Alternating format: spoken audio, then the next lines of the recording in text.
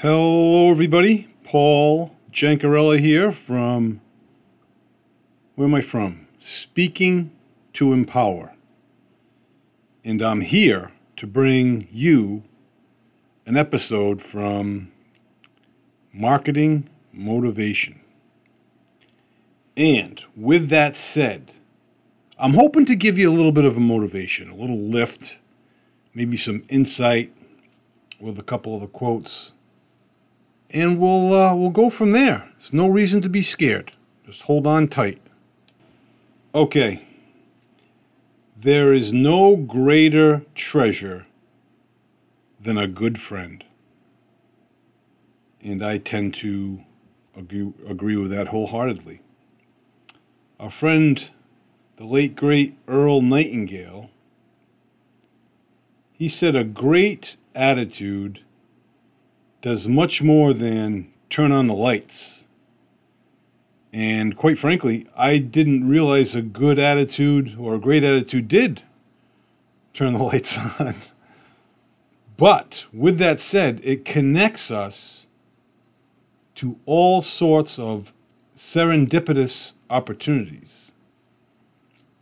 And I think I'm with him there. You know, a great attitude gets you more than what you bargained for. It's the intangibles, so to speak. And we are like an ocean, all of us. You know, when the waters are raging, it's crazy, stormy, and it's just one white cap after the next.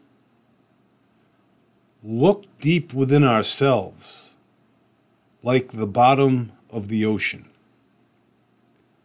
That is where you will always find calmness and tranquility, no matter what's happening at the surface.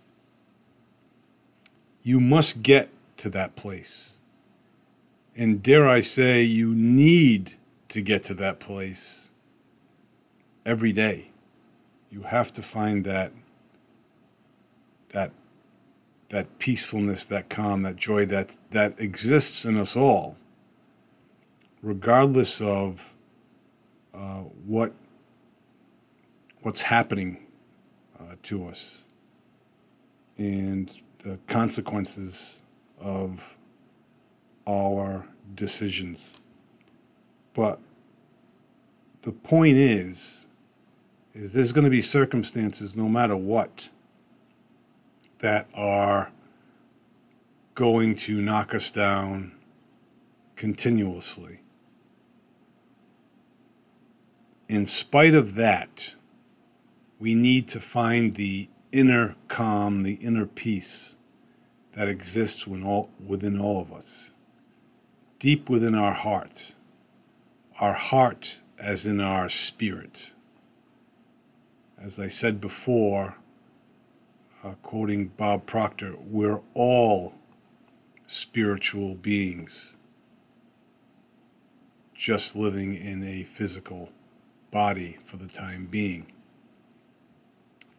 And the time being is, I can concur with, we're going to die and leave our bodies.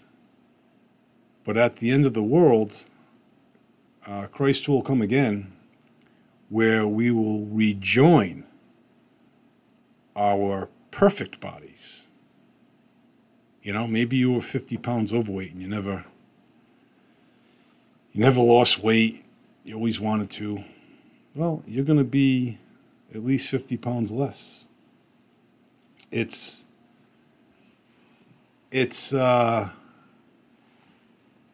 wonderful to anticipate. It really is. And Darren Hardy today, in his Darren Daily email video titled, "Winners Never Quit. That's BS." And then Darren says, "You've been told a lot of things that aren't true. This is just one of them. So this is interesting where he's going. He said, listen, winners quit all the time. Winners learn how to quit doing the wrong things at the right time. And that's a great point. A lot of winners go on, they quit to move on to bigger and better. And a lot of successful entrepreneurs will tell you that. Even unsuccessful entrepreneurs will tell you that. But it's true. So don't be fooled by wishful thinking, And quite frankly, you're saying, well, why do people stay in a struggling business that's just spiraling downward? Why don't they just get out, do something else? And there's a lot of variables at play there, They don't want to disappoint the staff and having to fire them or lay them off. The fact that they think they can get it going just, a couple more weeks is all they need. And what it boils down to is it's harder to quit than struggle along as they are doing. A lot of these business owners, and some of these business owners have thousands of employees. It's not just limited to, the pizza shop down the road. And then there's some other non-essential lines that Darren shares with us, like better safe than sorry. No. I'd rather be sorry than safe, is what he's saying. Because taking a risk, a calculated risk, will provide much more reward. The customer is always right. I never really believed that one anyway, unless, of course, I'm the customer. And you can't teach an old dog new tricks. Sure, I don't think you can teach a new dog's new tricks sometimes. The way that I have it going with my Mini Aussie. And today's RLC, Make Friends Part 2. And Chris Stefanik said, intimacy and friendships, people get a little leery about the two. But they coexist as they should. That's what makes a true friendship, is the intimacy. Whether it's the same sex, opposite sex, whatever. Intimate relationships are huge. One prayer that I say every morning is, God, grant me the grace to know you more intimately, love you more deeply, and serve you more fervently. To know you more intimately. That's part of the equation. And Chris is saying that it would be a great exercise on a regular basis, whether it be monthly, ideally weekly, in some cases daily, meet with friends and have 3 targeted questions. The first is, what's going on in your life? Lay it on us. What is happening? Tell us all the woes and the good too. And how are you growing? In what ways are you growing?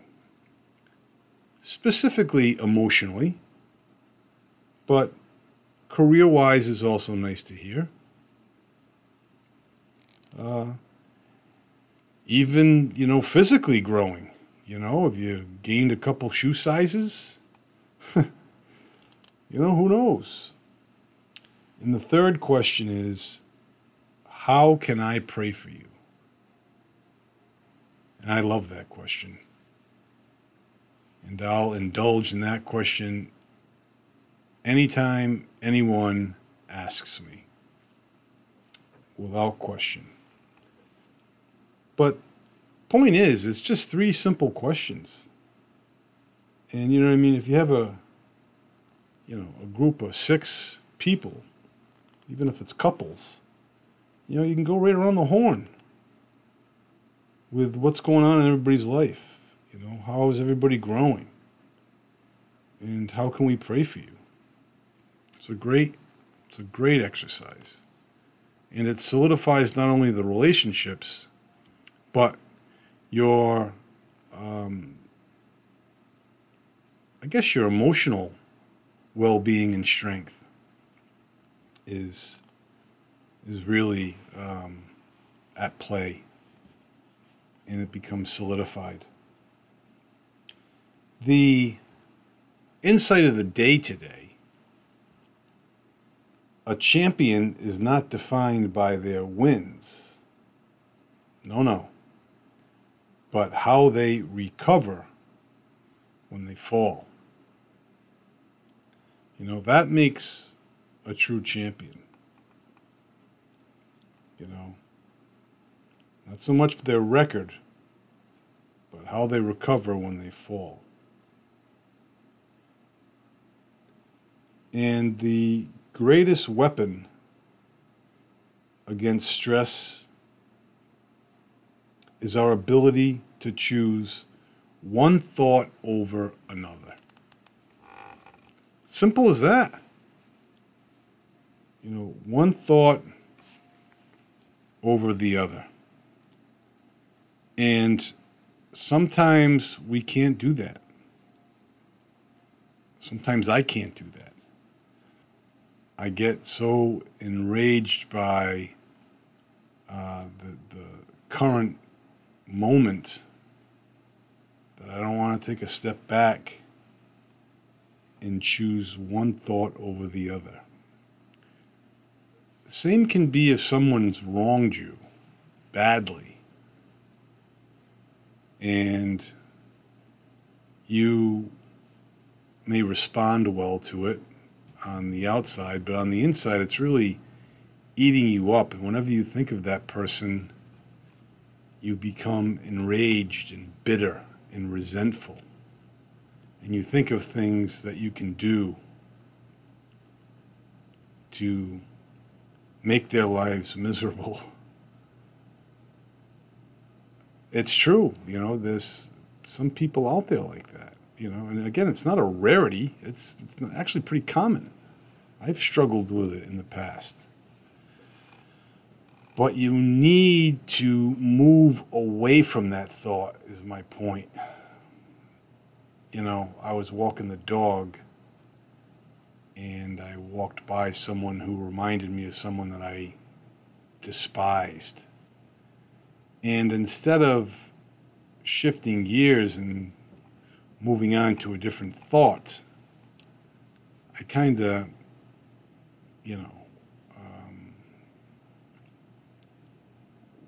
stayed in that bitter moment,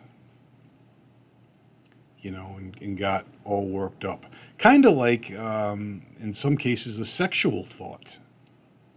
The sooner you dismiss it, the better.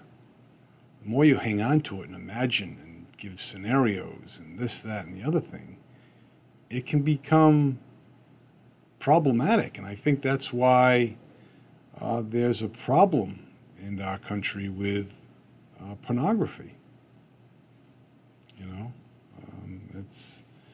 It's just so easily accessible now.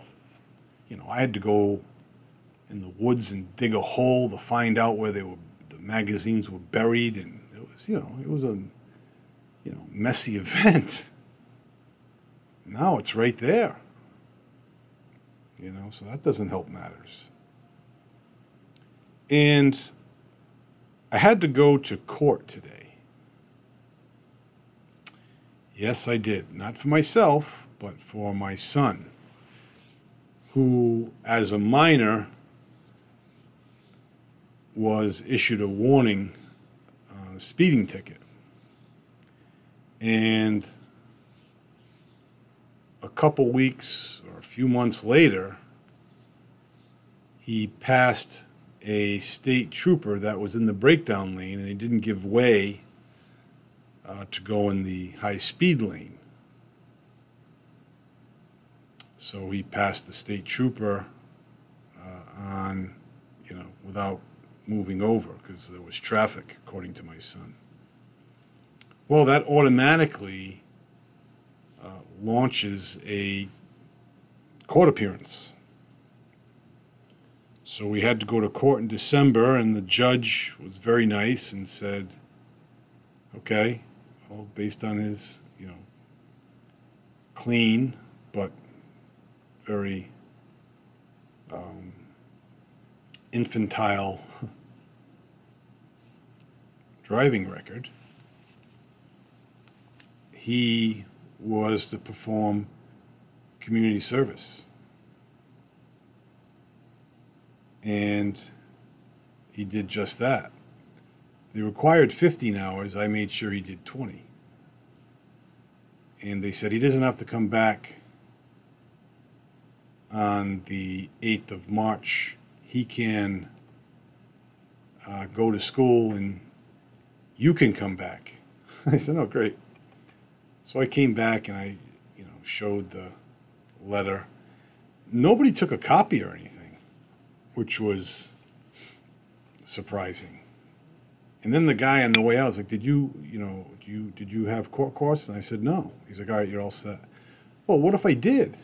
He would have given me that form, obviously, but, I'm pretty clear that the judge did not administer any court costs. But man, it's just like a factory in there, one after the other after the other. What I find there, judge is very, very nice, very accommodating, it seems, the 2 times I was there. And the people standing before the judge seemed very pleasant, very nice. So it was, a good experience nonetheless. And hopefully my son has learned his lesson. We can only pray. But he's not in school today. And the reason he's not in school is because he's having surgery. A few months back, he was playing basketball, and I don't want to say he ruptured his knee, but he hurt it pretty bad. And they went to the doctor, and he's like, yeah, it might be a 50-50 shot that it's torn. We got to get an MRI. So we'll order that, and we'll get things rolling. So during the time that it took to order the MRI, to schedule it, my son's knee was feeling much better. So in that case, what should any normal teenager do? Go play basketball again. And this time did the same thing, but a little worse.